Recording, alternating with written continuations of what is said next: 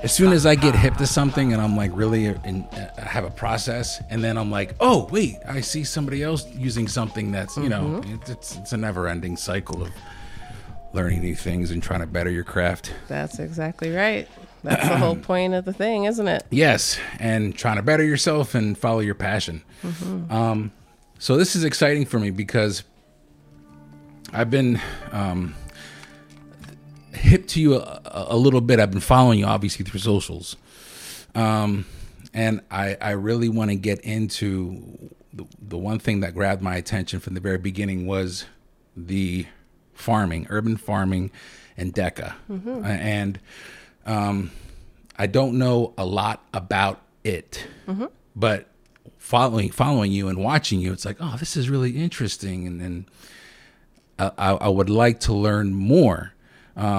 Because me personally, not so much the farming, but like planting things and watching them grow and trying to be one with nature and earth. And, you know, I've been trying for the last couple of years myself to kind of get into that, you know, keeping things alive, like plants and stuff, like learning and putting your feet in the grass and that type of stuff. All of it. Yeah. Yeah. The whole wellness aspect. Yeah. And obviously there's a lot of levels to it. So talk to me about it. Let's start with DECA. Let's start there because we both received the fund through a Laxer Equity Fund. And I'm curious to hear from you, like where did this passion for farming start? Okay, that's a great question, Felix. First of all, thanks so much for having me on here. Absolutely. And also, again, double shout out to Lancaster Equity Council for giving both of us the opportunity to sort of progress and come closer to fulfilling our dreams. So thanks so much for that. Yeah. But I think when we talk about how DECA started, it really, I'm going to give you a little bit more context than that. Please. Because my passion has become farming, but it really wasn't that at all. So how DECA started was actually through a program called Create Karma. This was a leadership and yoga teacher training run by Sarah Yuki at the time. Okay. And so much of the leadership aspect was learning, because that's something I think you learn, especially as somebody who is, you know, seeking something, learning that you have a community and it's vast and it's broad, and like, how do you connect to your community? Who do you feel connected to?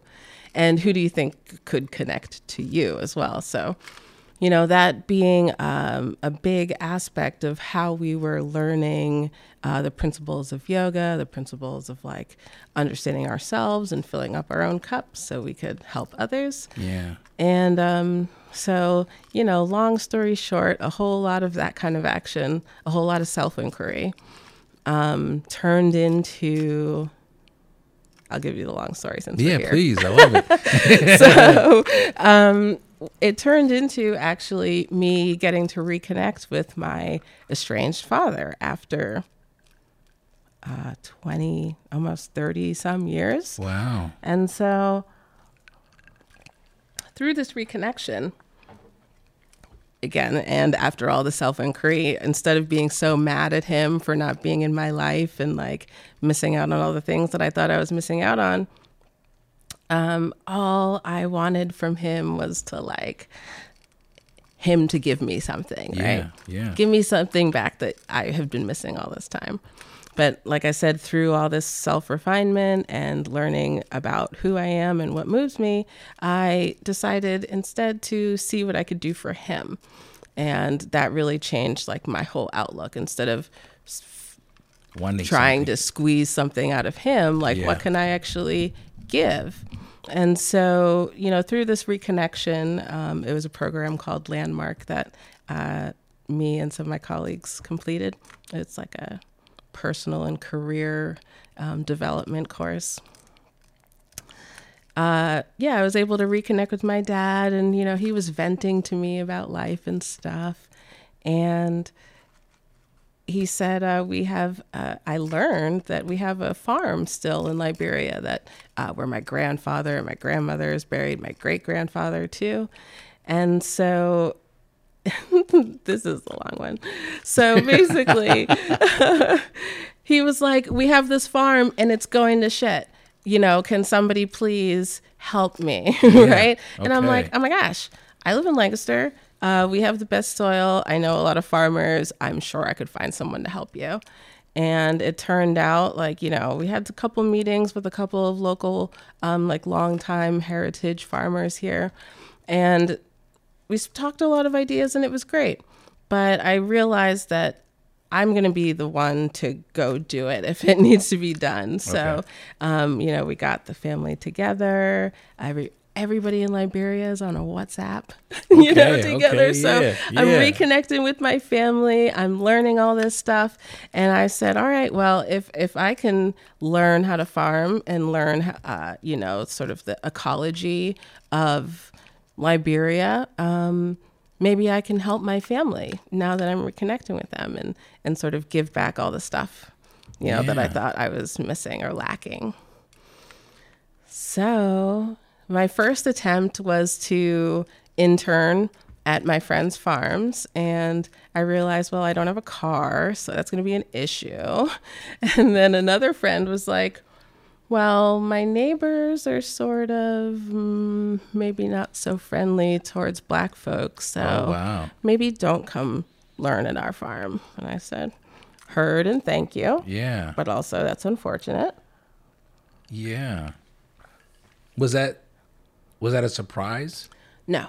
Right. But, at the time, I'll say no. I live in those areas now, sure. and it's really not as bad as it, the assumption. So. Okay, gotcha. So anyway, I was running into all these barriers, and I realized that if I'm going to do it, I need to do it here. If I'm going to learn how to farm, I need to do it right where I am. And that was Lancaster City. So, deciding or realizing, well, how am I going to do this? What is it called? How do I learn how to farm when I don't have anything? And that's how really DECA was born. Wow. Mm-hmm. Well, this is one of the things that I love about when I'm meeting new people and I'm learning about their journey is obviously it's human nature to, when you learn that someone's doing something, you kind of have this preconceived notion of how they came about it. And then it's just wow, this was completely different. So one of the things that I appreciated was the rekindling with your estranged father, and what was it, if you don't mind me asking, what were some of the things that you were at first wanting from him? Sure. Well, that's a good question.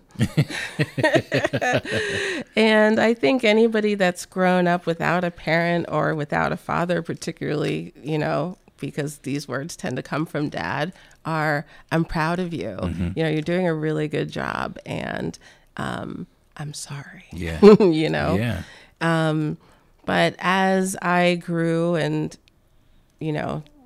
became more aware of how the world works, I started to understand and see my parents as just regular people. Yeah. Just regular people trying to make decisions about their lives. And so, that helped to take a lot of the hurt out of it and just see it as people making choices and not so much a personal, slight.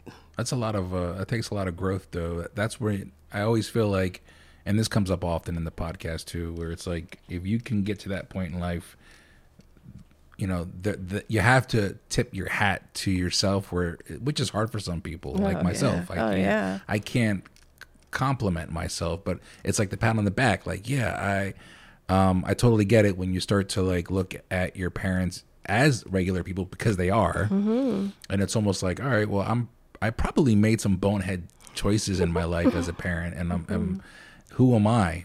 But it's not easy to get to that point because it's very understandable, and it's you're validated to feel a sense of you owe me as a child that's longing for the relationship with their parent, in your case, your father. I had that same experience with my father, where it was kind of like, I feel like there's a lot of things I never got from you. And unfortunately, I won't be able to have that now because my father passed. I'm sorry to hear But thank you. But I appreciate that, because it looks like, from what you're telling me, that really opened the door to something that you weren't, prior to that, even thinking about farming at all. Absolutely. I mean, I'll admit I have a little bit of a prepper in me. And so, I'm like seeing these things and again, just trying to figure out, like, I'm a crafty individual. My mom was too. Like, if we didn't have a hammer, we used a heel. Like, gotcha. That's just how we do. So, it was like, well, these are the things I want to do. What do I need to do to make it happen? And again, through, like, I think, just in a little bit of an aside, I think a lot of us are sort of like over like development programs and coaching things, like, as a society. I think we're a little bit over it, but I really highly suggest it because it really gave me access to things and ways of thinking and frameworks that I really wouldn't have had. And so how DECA, again, was inspired was through an exercise I did with a pen and paper.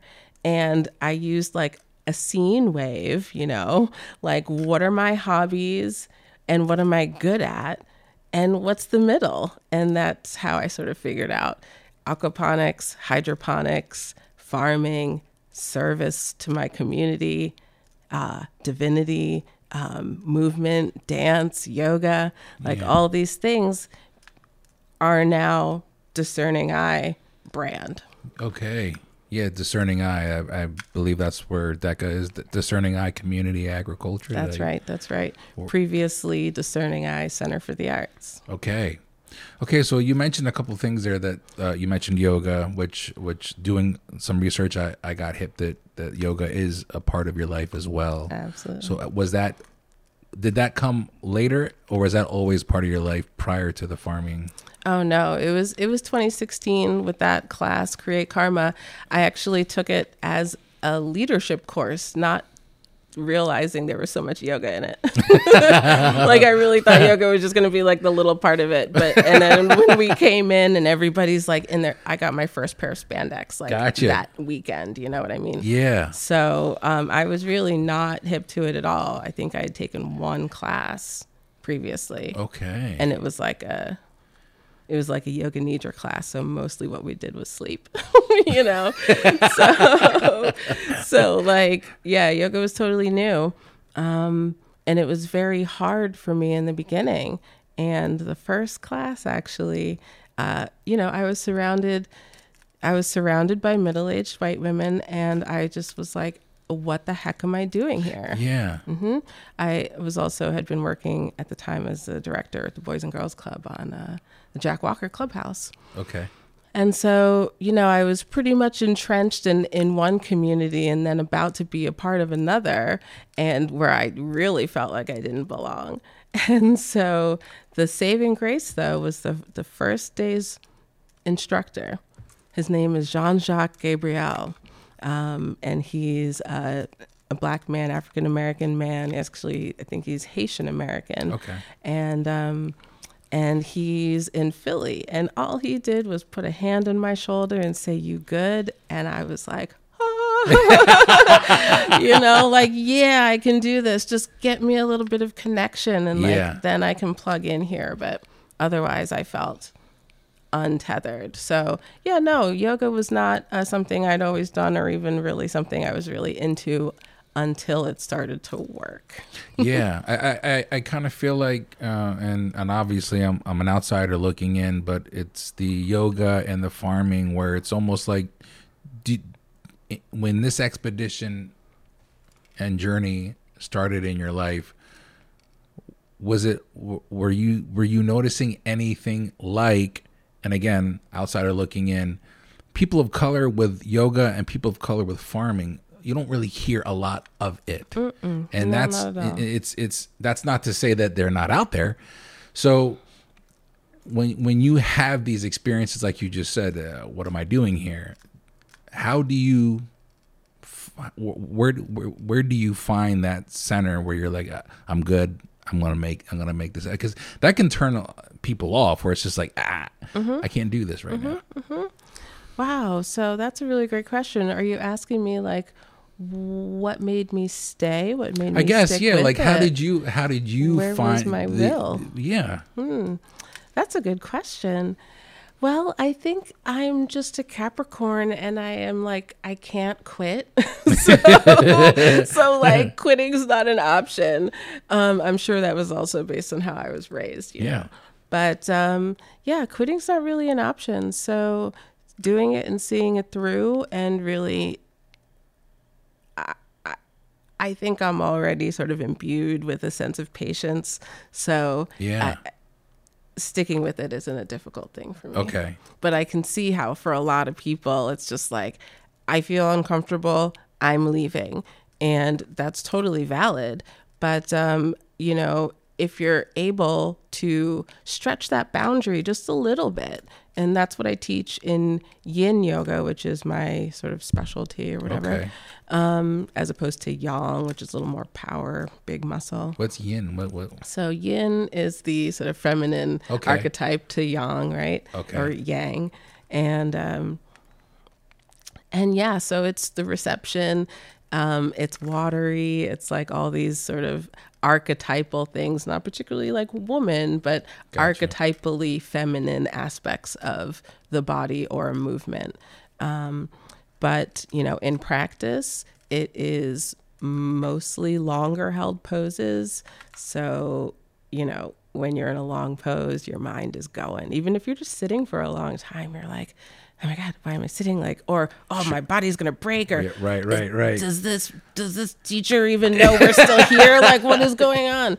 And so my goal as the guide of the class is to remind you to connect with your breath, to sort of engage that thing that says, I have a choice here, and I'm making the choice to control my body, control my breath, and control my mind, so that I can do the things I want to do and not be sort of dissuaded by sensation. Okay.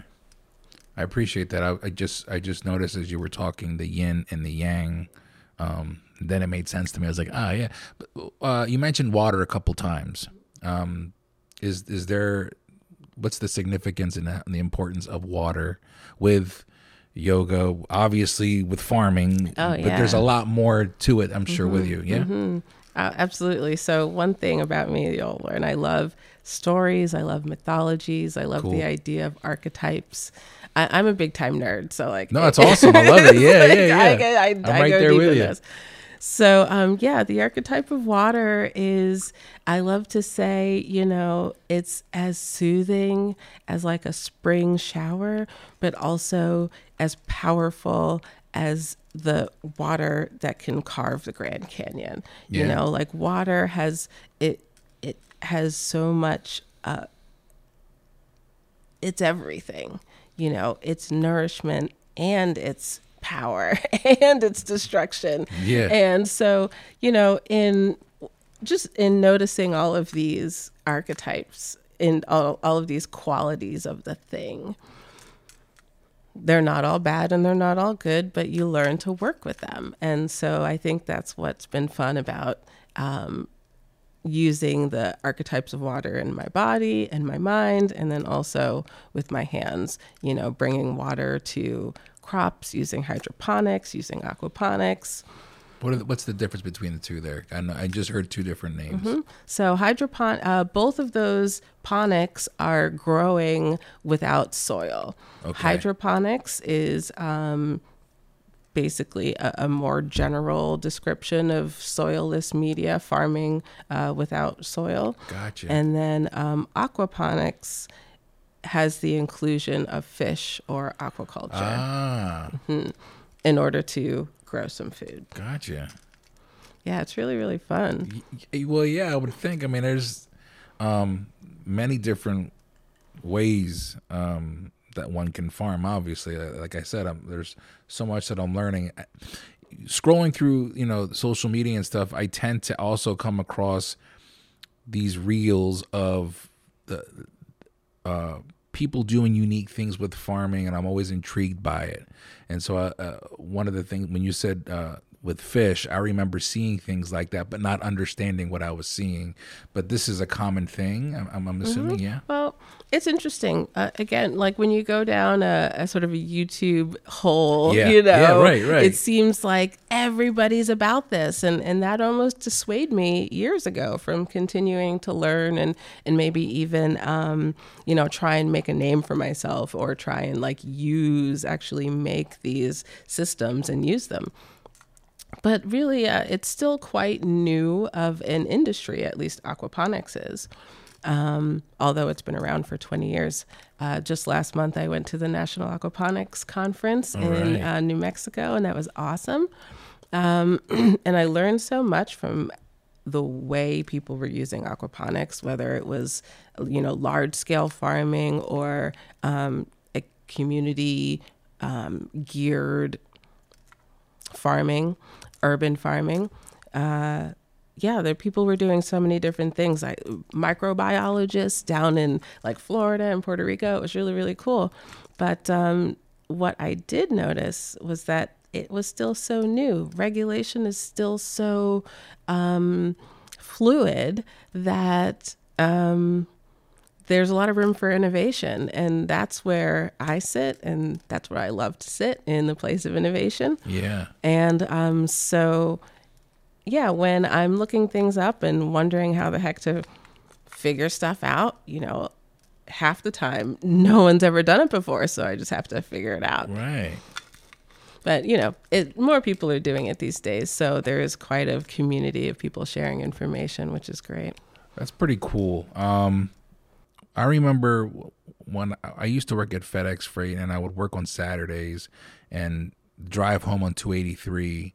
I'd listen to NPR a lot, and Radio Lab would always be on. And I was listening to a story they were talking about water and how there's the whole, and I don't know the name of it, but there's a whole system underneath the ground of how these plants and trees move water, share water, push water to one another. And it blew my mind. And I remember coming home and telling my wife, I was like, do you know what's going on out here?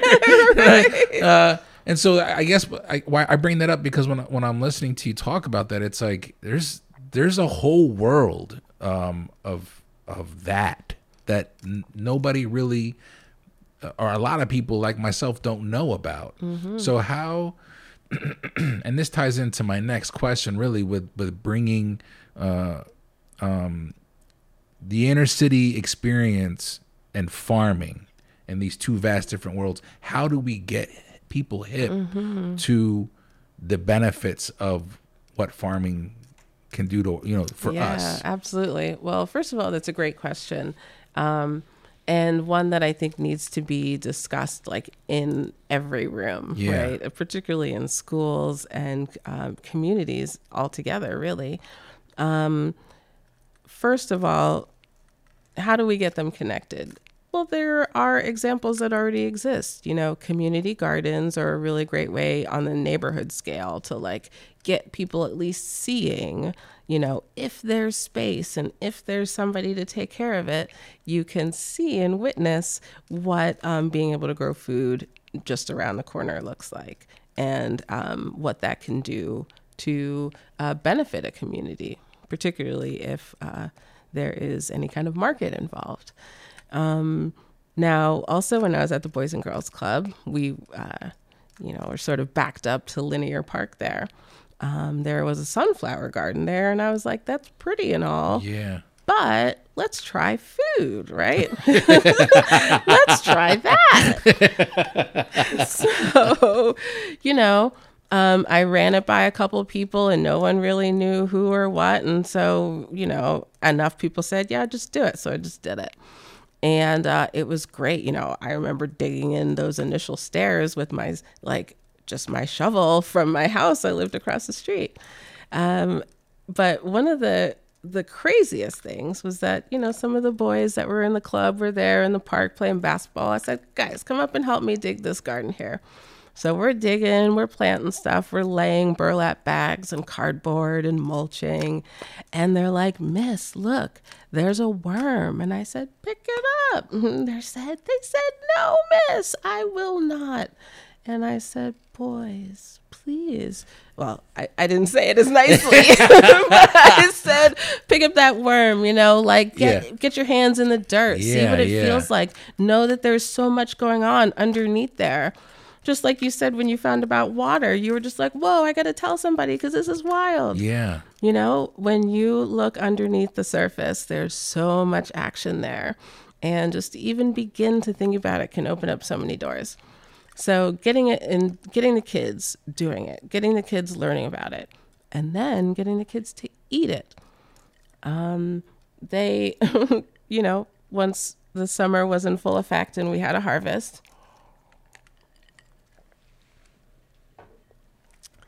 we had tomatoes, we had basil, we had some berries, and we had pizza days on Fridays. We ordered a particular local brand of pretty bad pizza. Right? That shall not go. We're not going to.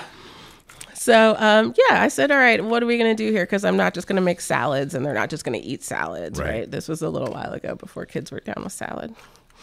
And so, so I said, let's put that tomato on the pizza. And, the first boy was brave. And then they started to dare each other. You won't do it. You won't do it. Finally, somebody did it. And they were like, wow, that's not how I thought a tomato tasted.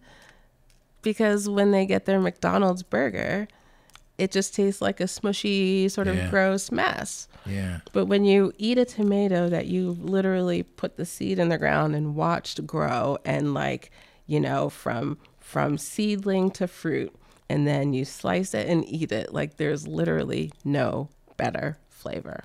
None. And so I think that's what the boys experienced then. And like I said, at that point, they were daring each other just so they could eat it, Right. And then I said, hey, try this basil on there. And I said, hey, these berries are sweet. Let's eat them for dessert, And it started to snowball. There was the snowball effect where more and more kids then wanted to help in the garden, but we really just didn't have the time or staff. So that's the other part is support. Yes. Support for these types of programs, resources for these types of programs. They do exist. And now that I'm on this side of, administering and being an administratrix of the farming, sort of urban farming industry here, or at least as a nonprofit, trying to get these grants is difficult. So I can see why and how it is why it's not the first priority for maybe some schools and some other youth organizations. But I really think in order to create the future that we want to create, that we see for our kids, where they're healthy, where their stomachs are working great, so their minds are working great, where there's not so much ADHD, which is, a lot of medical associates say that starts in the gut, in the gut health. Right. When we have entire communities that can pay attention, that aren't stressed because they're hurting or stressed and it comes out of their skin as psoriasis. When we have entire communities that are well, based on the National Wellness Institute's 6 pillars of wellness, which are pretty broad, but they include, spiritual, physical, social, intellectual, all these things, that makes a well community. And all of those things can be sort of greeted or initiated through working in a garden. Yeah. And that's what I think is like so mind-blowingly awesome about having gotten to this work, is because we can create, or we can help to create, we can engender, movement towards holistic wellness just through these simple activities. Getting your hands in the dirt, getting other people to put their hands in the dirt, and you put your hands in the dirt together. Yeah. The things that you talk about when your hands are in the dirt together and you say, man, I had a really stressful week and this is just so calming, and the birds and the water sounds. And, it creates so much more than just the food that you put on your plate. Sure. It's a whole experience. Absolutely. All the way around. Mm-hmm. I'm trying to think back here because I do a little bit of research with my interviews. I try to keep things organic, but I'm trying to think back to, there was a post a while back, a pretty lengthy post of yours. Mm-hmm. You had an experience. It was pretty disheartening. Mm-hmm. Can you share with me? Because I'm tying this into when you just mentioned, we were just kind of talking about the politics of this whole thing when it comes to support. Absolutely. Yeah. Can you share that? Yeah. So, see, what happened was,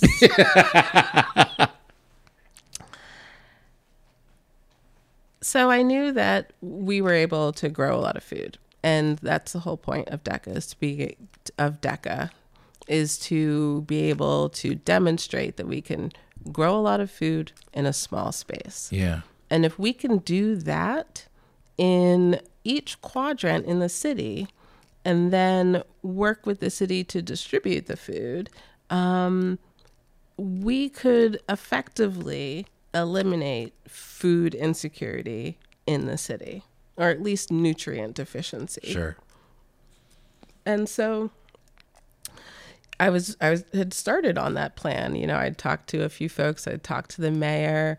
I talked to some LGH folks, identifying locations in the city where this could occur. And they said, Hawa, like, that sounds great. You have big ideas, but let's actually just start with a building. And so we had been talking about the old concession stand down at the bottom of Culleton Park, the old Water Street Park. Okay. And so, we were working together to create that as a sort of food access point where we could do our pay what you can market model. Right. And also create some programming for younger or youth or any sort of burgeoning entrepreneur to create an incubator kitchen as well. And so I don't want to get too much into the politics, but you are asking me that. So I'm just going to be frank about it. Yeah, please. Working with a bureaucracy, the city, is difficult. Yeah. Everybody has got a job. I understand. Sure. I'm not very good with returning emails and messages either. Everybody's got their thing. But so persistence was key to making it happen, and getting cheerleaders behind me who were also involved in the city to help my messages get through, to help spur action in the direction that we needed to go, which included emails to Public Works, to Department of Neighborhood Engagement, and more. Let's see. I'd also taken the Neighborhood Leadership Academy program. And so I was learning how the city worked, learning how these departments worked, learning the ins and outs of the bureaucracy, while also trying to grow the business. Wow. And about a week before we were supposed to hand over the keys, the city decided that they couldn't actually go through with the agreement, which was a huge bummer. Yeah. huge bummer. I had bought equipment at auction, so there wasn't really the opportunity to return it. Right. And I had been making promises to community members saying, yeah, I'm about to get the space. Like, this is what we're doing.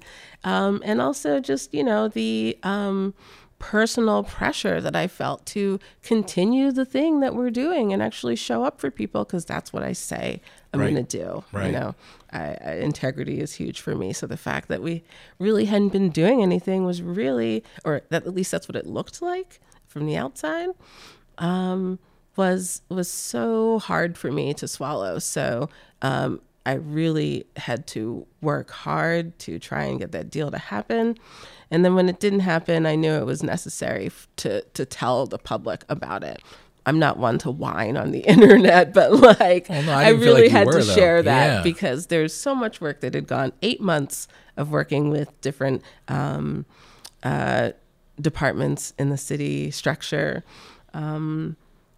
But the key, and I think this is again what the leadership in yoga training has taught me, was to really not take that as hard as I might have maybe without that. Okay. And so what it did teach me to do was pivot. And that pivot actually has been so meaningful and so much actually more in the direction that I intend for DECA in the first place. So It actually worked out beautifully. And that pivot was to really just recognize truly that I can't do it on my own. And so it became time to find board members, to find department heads, to really connect with the community in a more meaningful way. So finding people who are doing similar things, finding people whose missions align, finding smaller organizations who, are really dedicated to serving their community, which is just people going out of their way to do something that they think might help, Right. Really, when you break it down, it's it's not crazy. It's just people who want to do some stuff. Yeah. And so giving them the support of what I've been through, what I've learned, since I'm a nerd, it's a lot. So now that I'm learning how to run a nonprofit, come on in, let's learn together, Yeah. There are so many resources out there now that I'm taking advantage of that I get to share with them now. And so they're learning. We just got accepted to the Parish Resource Center's grant writing cohort. And that was an application-based process. So I'm excited about that. Okay. And so congratulations. 3 of my team now will be able to take this course and learn grant writing too. So that's just so exciting for me. And that's really awesome. The other part of DECA is creating leadership. What I've learned, I can pass down, and we can be a self-replicating machine. A lot of the stories that I've heard, including my own, is when you said pivot. It always seems to be the pivot comes when you don't want it to come, because otherwise it'd just be walking. Right, but it's almost like, no, I don't want to pivot. And especially in your case, you were right there. So pivoting kind of brought you into a place where you realize, oh, wait a minute, I can make this happen. You're leveling up. You mentioned that the leadership program, while you were in the leadership program, you were getting hip to how things run. How was that dynamic? Were you starting to realize some things at that time? Like, oh, I see how things are working and I'm actively doing this also. Something ain't right. The math ain't mathin', or did it blindside you later on? Well, I think we all have just sort of this general assumption that bureaucracy takes a long time. Sure, red tape, everything. Red tape, right. It's like, blah, blah, blah, time. And I definitely saw that to be true. But I also saw the people. I saw the real faces there doing the work. going into the offices and actually seeing people, filling out forms or doing whatever they have to be doing to make the city run. So, I was hesitant in telling that story because I realize it is just people doing their job. But they have to deal sometimes with such antiquated structures and rules. If you want to change one thing, you have to pass the buck to 14 people before that can change.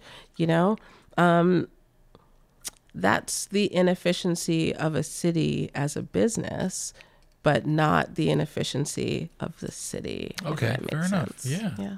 I can appreciate that, actually. And that goes back to, like, I kind of equate that with when you look at your parents and you say you're just people. People are doing their jobs, and it sucks that things got to go the way that they got to go. But you were able to pivot. So, if somebody were to come up to you and they're entering this world that you're in, right? For example, and they say, Hawa, I see you pivoting, and I see how do you maintain? That goes back to my earlier question, like the will. Like, how do you are you? You said you're a Capricorn, so you're going to get it done. You're not giving up. Are you able to maintain a steadfast approach to things that you do in your everyday life? I think that's something I've been able to cultivate. That's not something that I was born with, although I think I have a tendency towards that anyway because of the way I was raised, my family structure. Traditional Africans tend to be a little like my father's family is all in the military. Okay. My mother's family is all in the government. Like it's like this is how we are. Like a little bit like robots. But it's okay. So though, I think the one thing I'd say is that when I see a barrier, and of course, this isn't all the time, but for the most part, when I see a barrier, it's not the thing in my way. Let me back that up a little bit. There was a documentary about an artist who does graphic novels, and forgive me, I don't remember his name right now, but his drawings are so detailed. The underside and the smoke or the exhaust of a spaceship. Like how the heck do you even know how to draw that? And he would say, in my mind, I hold it in the space of my mind, and I'm able to see it in 3 dimensions or all dimensions, right? So I was that idea and the way they illustrated it really blew my mind. To be able to hold something in your mind and see it from every aspect. And so when you do that, not only are you seeing the thing for what it is, but you're also able to see every way to it, right? So, imagine like a potato filled with toothpicks or something like that, right? Yeah. That's a pretty good visual. So when like one toothpick comes out or one toothpick breaks or there's a barrier somehow, like I've got 1,000 other toothpicks to choose from to get to my goal. And that is a practice, I think, not something I was born with, something I learned to do. So that, there's always another way. I can figure it out. Yeah, I can appreciate that. Mm-hmm. Literally, right before you showed up, I experienced that here while setting up. I typically have my lights colored up top, and smart guy me got a new router yesterday and didn't think that my smart lights would have to connect with that. So here I am an hour before he showed up. But I had to pivot, and I was just like, I can make it work. I had a backup, and I knew it would work. And I've been trying to get myself to that also. Like you said, it's actually very difficult for me to not panic because I am, my OCD is like, I like things predictable. I know I like a routine. And when things pop off, which life that happens, it's kind of like, no, that's not part of the script. And so you have to learn. And that can feel like chaos. 1,000%. Right? Yeah. But You mentioned documentaries. Do you like watching documentaries? I do, but I'm going to tell you something.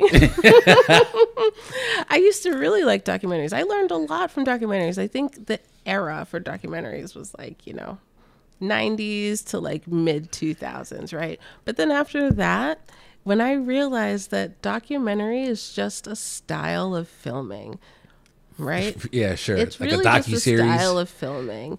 It doesn't mean that what they're saying is true or unscripted, And so when I was like, oh, it's just another way to tell a story.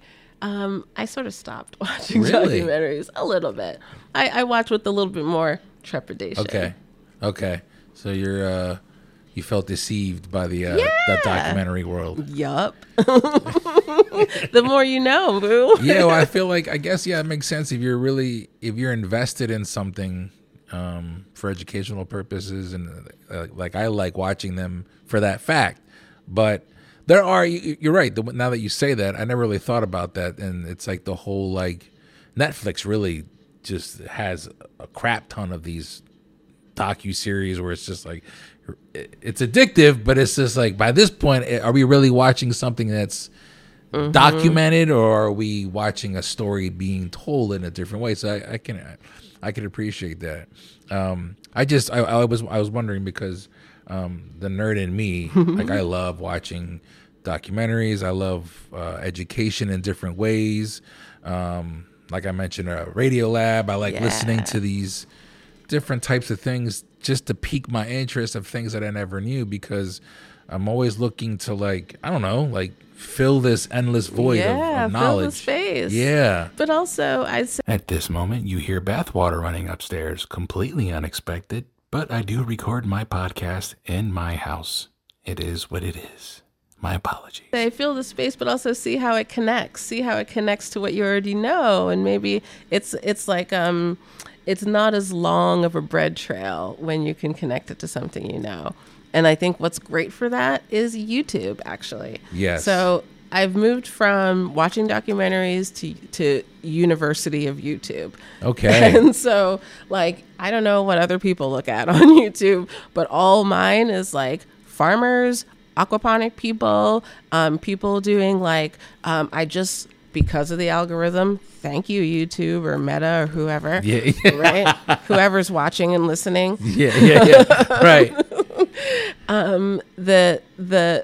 The suggestions now are including Korean farming method.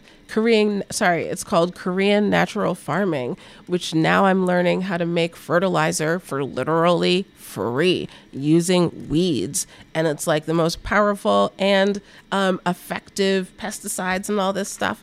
And I'm like, thank you, YouTube, because now not only have you empowered me to be a better farmer, you've also empowered my ingenuity to maybe even make a new product to sell, to raise money for the nonprofit. So yeah, YouTube University is where it's at. Also, astrologers. Astrologists? Yeah. So you're into astrology? So much. Get out. No. Well, talk to me about this then. I don't get in. I shouldn't say I don't get into it. I enjoy it. I just don't know. I don't follow it enough to. So, what is it about astrology that piques your interest? Well, I'll say this. For anybody, there's a lot of naysayers out there, and so I'm not really talking to you. But I'll say this. Right. You can hear this too if you want. Astrology doesn't mean the stars are doing things to us. Because Mercury is retrograde, you are being affected somehow. It's not how it works. Gotcha. Right? So the idea, or at least what I get out of it, a little bit of both, the idea is a framework through which to see the world. some of the more ancient philosophy of as above, so below. So, the ancient peoples, ancient Greeks and whatnot, assigned values to these stars. Like the red one is called Mars, and it represents, aggression or slicing or movement. And, we assigned all these other values to the stars in the sky. And so when they do their dance, and Venus and Mars meet, Venus, planet of love, it's like, well, those planets are meeting in a particular way. Maybe it's a way that is like, has some dissonance, or maybe it's a way that's like a trine that's really nice. And so how those things are doing their thing maybe can inform how we do our thing. Right. And so, yeah, when the stars are doing their dance, we can do our dance as well. And it is a way to inform your movement through this life, as opposed to telling you what's going to happen, or telling you what's happening to you. Sure. Fair enough. I can appreciate that. While you were speaking, I was thinking about how, like, what the galaxy is made up of is what we are made up of, as far as the atoms and the protons and all, neutrons and all that. For sure. And I'm not too savvy with it, but I know a little bit about that. So I kind of tie that into like what you were saying is the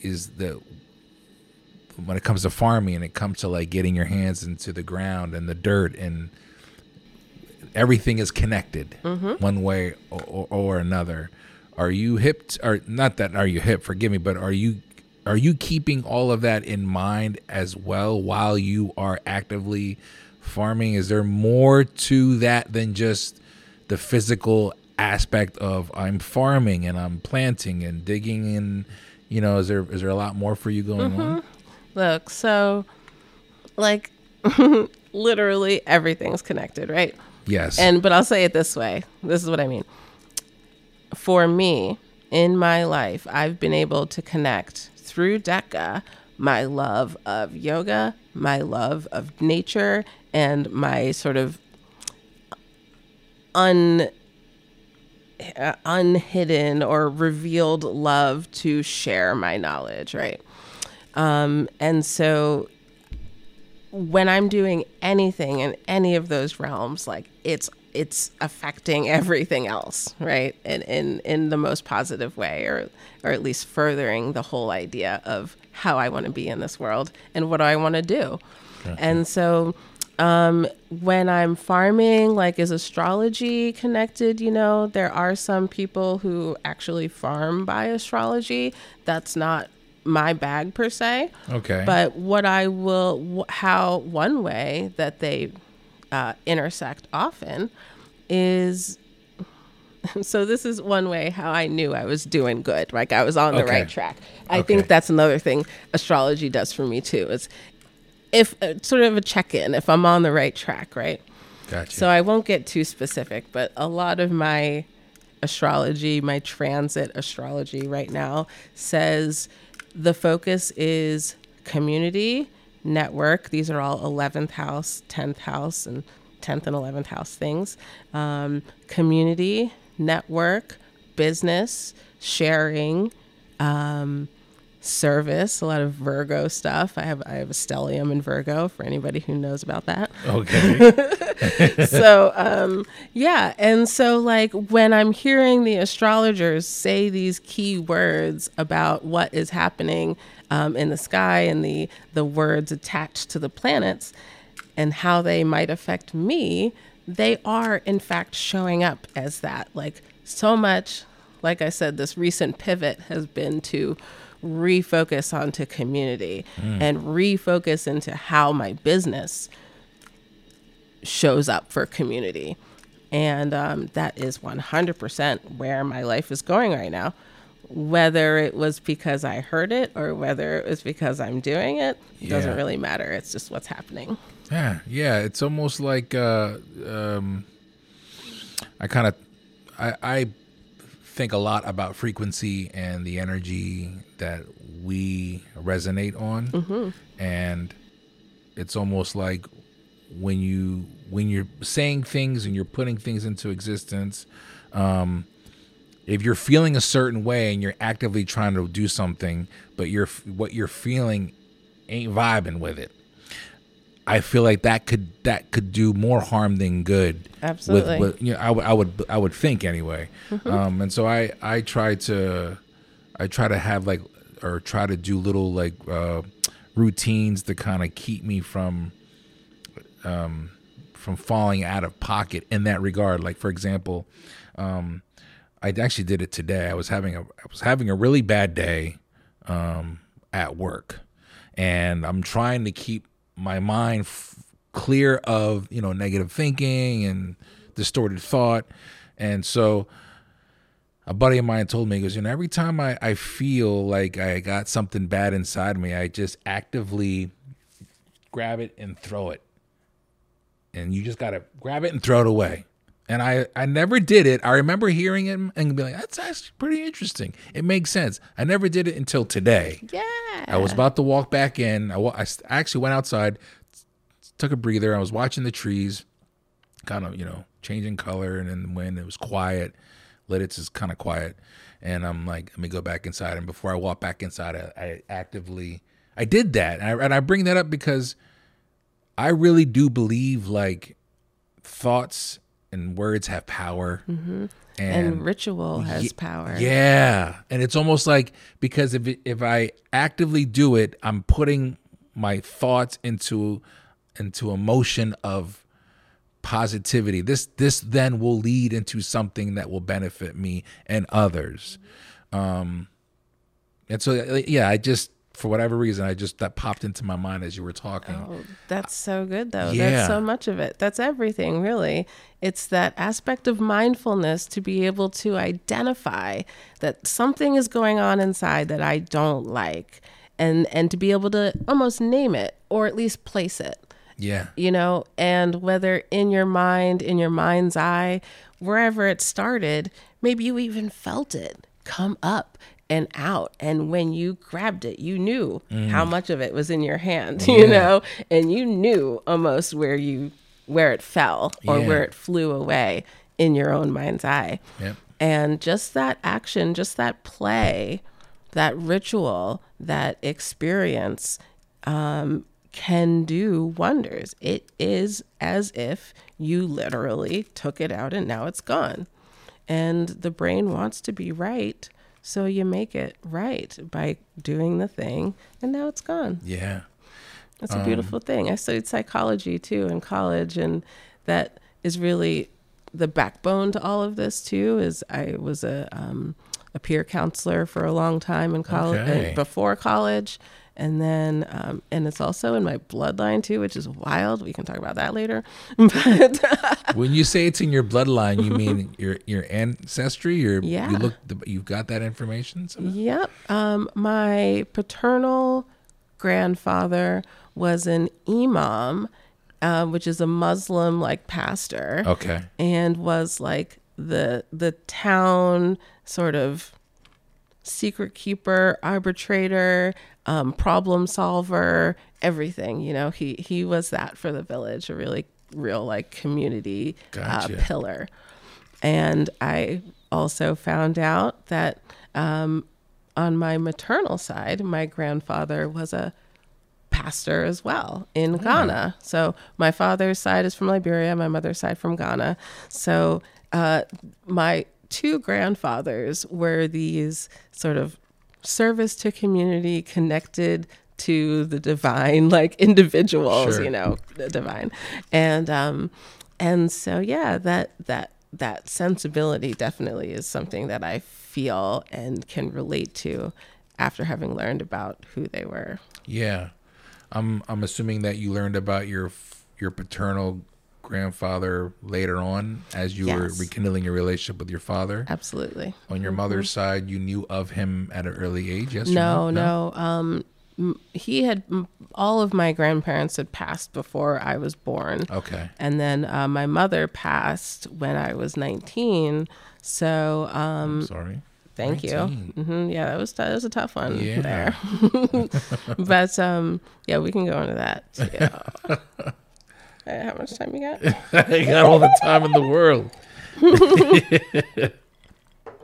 But yeah, so I've had to learn about these positions, who my family was in my adulthood. But I really love that because I'm able to, like, it sinks in as an adult would process the information. And so I see who my family was in a much different light, really an informed light, because I didn't know anything before. Right. I did, I guess there were a couple of videos I watched with you. I was trying to get some information on you, and I remember you did mention your mom. You mentioned you grew up in a single parent household. You mentioned something along the lines of that getting food or it came difficult for your mom. Your mom worked multiple jobs. Is that okay? Yep. But you were unaware at that time. You said it felt like you had what you needed. Absolutely. Yeah. My mom, she definitely provided. But there was an awareness that there wasn't a whole lot. And if I had to, if I had a craving for something, and as a typical kid, it wasn't just like a no, it was like, who's going to pay for it? We, some of us had those types of parents. So, but yeah, she always provided, and she sent me to great schools. And so as an adult, I understand what that actually took to accomplish. So, I definitely appreciate her so much for that. Thanks, Mom. Yeah. Yeah. You think what kind of influence has she had in what you're doing now?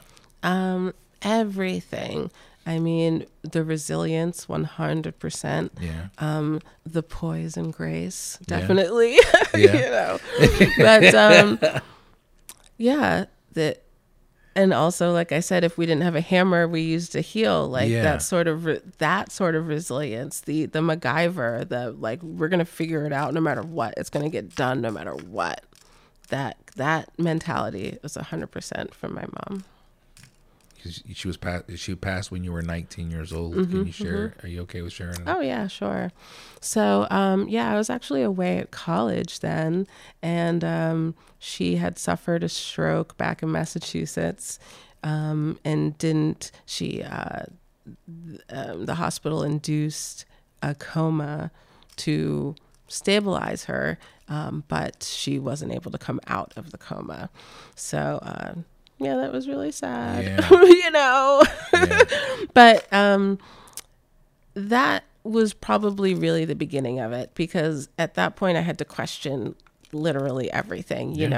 I had to question everything, and I had to make sense of it and continue.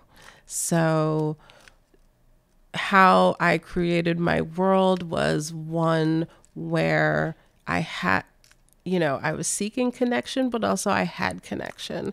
So my mom, I knew, would always be connected to me, but also I felt extremely alone, not having my father there as well. So I was really alone in the world, off in college in Lancaster, PA, trying to do the thing. And, from a low financial class family. So, it was a tough one. Well, that's a lot for anybody, but at 19 years old, you're still learning who you are. Oh yeah. And then I had to rent a U-Haul and go down to Massachusetts and empty and sell our house. Like, I grew up pretty quick, right? So you did that on your own? Mm-hmm. Wow. Yeah. I did have, I call him my pseudo stepdad, but my mom's longtime partner, came back to help a little bit, but he had already, he's got another family and everything. Yeah. But he helped raise me, so very integral in my life, and I was so happy he was able to take time for me at that time. And actually, through his recovery, he, I guess, for a lack of a better word, paid reparations to me. And that was the beginning of DECA. Like, really, so many of these things are connected. Yeah. In 2020, he found me and said, Hawa, I love you. I'm sorry I wasn't there for you. Here is some seed money. Thank you. Wow. Crazy. Yeah. Out of nowhere. So I really feel blessed because the timing couldn't have been any better. Fair enough. Yeah. Yeah, I can appreciate that. And like I said, dealing with the loss of a parent, my dad died unexpectedly. He had a stroke as well. He had a hemorrhagic stroke 2 days after Christmas. And it was almost like, I can only imagine as a 19-year-old, you're still trying to figure yourself out. You're in college. How was that going back? I mean, like I said, you have this steadfast mentality. We talked about being a Capricorn, but that came with time. Was this experience like the birth of being able to really keep your head on a swivel, but also stay focused? Absolutely. It was really, I think maybe the word that came to mind was compartmentalize. Okay. I really had to separate things and see them for what they were, instead of sort of experiencing life as this big, just like wash of stuff happening to me. I had to then think about bills. I had to think about, my car insurance. I had to think about all these things that I really had never thought about before. And it was overwhelming, really. Not having that, figure to take care of me and to take care of those things. I knew I would be fine. She made me that way. Sure. But, and I think really my mom, not that she prepared me for her death, but she prepared me for her death. Sure. Because I was as ready, I think, as any human could be. Of course, there was sadness and tears and Sure. and deep depression, Yeah. But I felt alone, but I never felt unable to handle it. Gotcha. You're able to, considering where you are now, when you deal with life's funks and I say daily depression, and what I mean by that, it's nothing long standing. It comes and goes. You get the clouds will come. Intimately knowledgeable. Sure. Yeah. Because I suffer from depression too. Like I'm not even gonna sit up here and be like, oh, I got it. I definitely don't got it. No, yeah. But after all this trying and working and refining and trying to understand myself and the way my mind works, now I'm able to sort of witness it before it becomes chaotic. Right.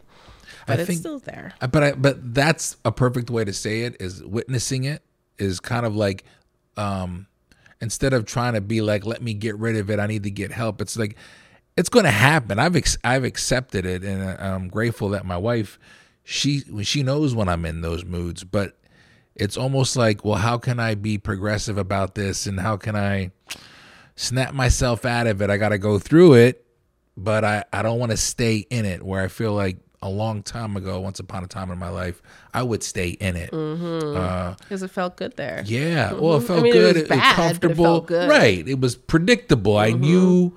Oh man, it was bad. Yeah, it feels good to just lay in bed all day and not want to get cover up the windows so nobody would see inside. Just eat your feelings. Totally, that is all good. Yeah, but also not really conducive to a long or healthy life, or even the life that I want to live. Yeah, this is a very, very awesome conversation. I'm very, very grateful. To wrap this up, I typically would be like, well, let's talk about what your goal is for the next 5 to 10 years. But really what I'm trying to do now is pick your brain here. So, we kind of already alluded to this already. What can we do to get our arms around the idea of inner city youth getting hip to farming, because the reason why I bring up the inner city youth, and I'm guilty of this, is fast food, vending machines, everything's easy on the fly, but it's not good. And so when you hear making something like this accessible, the red tape and the politics that come with it push people away on both ends. It pushes people away from trying to make it happen. It pushes people away from who like, okay, well, I mean, if it's this difficult, I will just go over here and get this, that, and the third. So like, I know you've already alluded to it, but like what, I guess on a deeper level, like how can I switch my thinking? You know what I mean? Because I know it. That's another thing too, is like, it makes sense. I know it, and I'm still going to make bonehead decisions. So I guess really it's discipline. Yeah. But not in the heart, right? Right. So I'll say this. I'm going to bring it full circle, right? So yeah, being depressed feels good. Sitting in a dark room, not doing anything feels good. Eating McDonald's also feels good. And then for me, the next day, I'm like instantly sad, right? I am sad for literally no reason. This is something I've learned to witness. I notice now that when I eat fast food, the next day I'm ornery, I'm like paranoid, I'm like all these things. And I'm like, what the heck is going on? And, you know, over maybe even years of going through this and knowing, it took me to sort of do the Google research and figure out, you know, my belly doesn't work very good. My liver works in all these ways. So these are the things you need to eat so that your brain isn't doing crazy things. And that was like step one, right? Step one was get my thinking right by getting my food right. Yeah. Right. And so that connection is so huge, I think. And I think a big part of what the conversation around farming needs to be, urban farming particularly, when we talk about inner city youth, but really youth that are less likely to get a meal cooked with fresh ingredients that are nutrient dense, right? Okay. That's the difference. When you're in a rural situation, most likely you're having a home-cooked meal, likely with fresh ingredients, or that have been preserved in a way that is maybe more fresh than like a canned something or a fast food something that's full of chemicals. Right. So once you start eating right, your mind works right. When your mind works right, you can focus on stuff. When you can focus on stuff, you can succeed in literally anything you want to do. Yeah. The end. Yeah, it makes. I'm happy I put it that way because it's the most vulnerable, easiest, or vulnerable, transparent way to say it. Where it's like it makes sense, and I'm actively doing it, and I'm like, man, why don't I just take the time to learn it, to embrace it? Because at the end of the day, when you said the next day I feel like this, I never thought of it that way, and I never even really put two and two together. But I'm sure that does have a lot to play into it.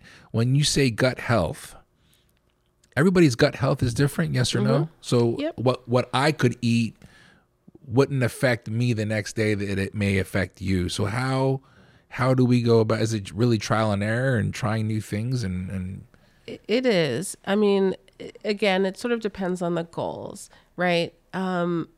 My first and foremost goal was to not be so depressed all the time, because when I'm depressed, I'm not doing the things I want to be doing. So doing the things I want to be doing is like ultimate goal, right? So how do I start doing the things that I'm doing? Well, I can't do them if I'm depressed. Well, if I'm maybe I should eat a banana, right? And then I'll feel sort of energized in a way. And then maybe I'll do a thing that brings me closer to my goals. And so for anybody, it's not about like your particular issue, right? It could be like I have like low acid. So, Yeah. food doesn't do this and that. And then my hormones get weird because they're trying to deal with everything. So knowing what is happening to you, right, is first, and how that's different than what you want to be happening. Yeah. And I understand that takes a lot because, Yeah. You could go down a WebMD hole, you could do all this and that. That actually, that takes some work to really understand in this day and age with the amount of money in your pocket, what is going on with your body. Fair enough.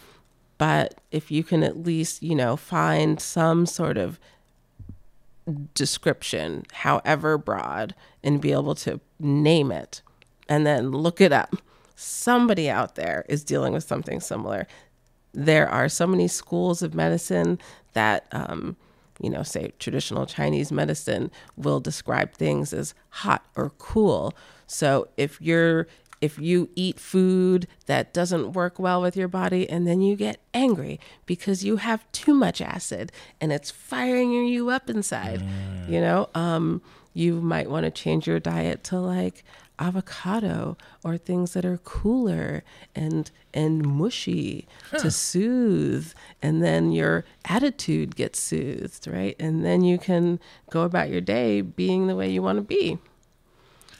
I think it's fair to say that if you're going to make a lifestyle change like this, you need to commit all around. It isn't so much like what I'm eating, but it's also like what I'm reading, what I'm thinking, what I'm eating, what I'm drinking, Absolutely. the people I'm surrounding myself with. Yeah. And again, I'll add, I sort of gave a shout out to personal and career development classes, but maybe more specifically is like find some people that know about the thing. Fair enough. Find a mentor. Like that sort of day and age is gone where interns and like, what's the word I'm looking for? Like somebody who learns underneath somebody else as a trade. No? Yeah, sure. That's another way too. But that style of learning is lost. And I realized, not being able to finish college because I didn't have enough money, and noticing that like that style of learning didn't even really work for me. What did work for me was having one person to teach me everything, and I can absorb it like crazy. So I had a mentor for my art stuff. His name is Tim Rhoda, who really helped me through that and trying to understand the gallery world. I had a mentor for my philosophy stuff, and they taught, he was a plumber. I was also a plumber. Okay. And like, he taught me so much, there are these people in my life that have been so integral and who are open and willing to share the information that we have. And so again, sort of going out into the community, making it known what it is that you need, reaching out, finding people who know, learning about what's going on, either with you or with the particular subject that you're interested in, and then making moves towards it. It's the action part in the end. Fair enough. You gotta be willing to make the move and make that step, the initial step. Mentoring, I agree, and that's something that I'm in my mid-40s now. I'm really getting hip to like, hey, if I don't know, let me hit up and chop it up with such and such. Yeah, let me ask somebody. Right, because there are people that are willing to be like, yeah, let's talk about it. Let me what I love about reflecting real quick before you wrap this up is even throughout my life, like people that I've worked with. When you said he was a plumber and I was a plumber, like I've worked with people and I was getting hip to things through them that I didn't know I was getting hip to until as I look back and I go, oh yeah, there's a lot of things I know now because of the conversations that I've had, and I was actually paying attention and absorbing it. There are a lot of people out there that are willing to just share things. They won't gatekeep. And it's like, let's just find those people and stick to them because, the world is yours, really. Yeah. And giving people the opportunity to share. I know I'm gonna like keep this going for a long time. No, it's okay. No, I love it. But what I mean is, so 2 years ago, we had a forum. DECA put on a forum, and all it was just connecting with people who were involved in either the yoga world, environmental, political world, food world, and food justice. There are people in this city doing amazing things, right? And all they need is a platform to just talk about it. Or at least they need more than that. They need resources. They need a seat at the table. Sure. They need more than that. But at least what we can do, and I think, and I'm so happy that you are able to do through your passion, is to give people a platform to be able to share, to give listeners and watchers a place and an opportunity to connect to something that may be not that far from what they're interested, but something new. And, you know, a short breadcrumb trail makes a really sweet connection. Yeah, absolutely. Well, that's a great way to end this. I appreciate you, Hawa, Lassanah. Yeah. Thank you so much. I've been looking forward to this. This is it. Was this an easy breezy conversation for you? Heck yeah. This was awesome. Absolutely. Okay. Awesome. Thank you. Thank you so much. This was great.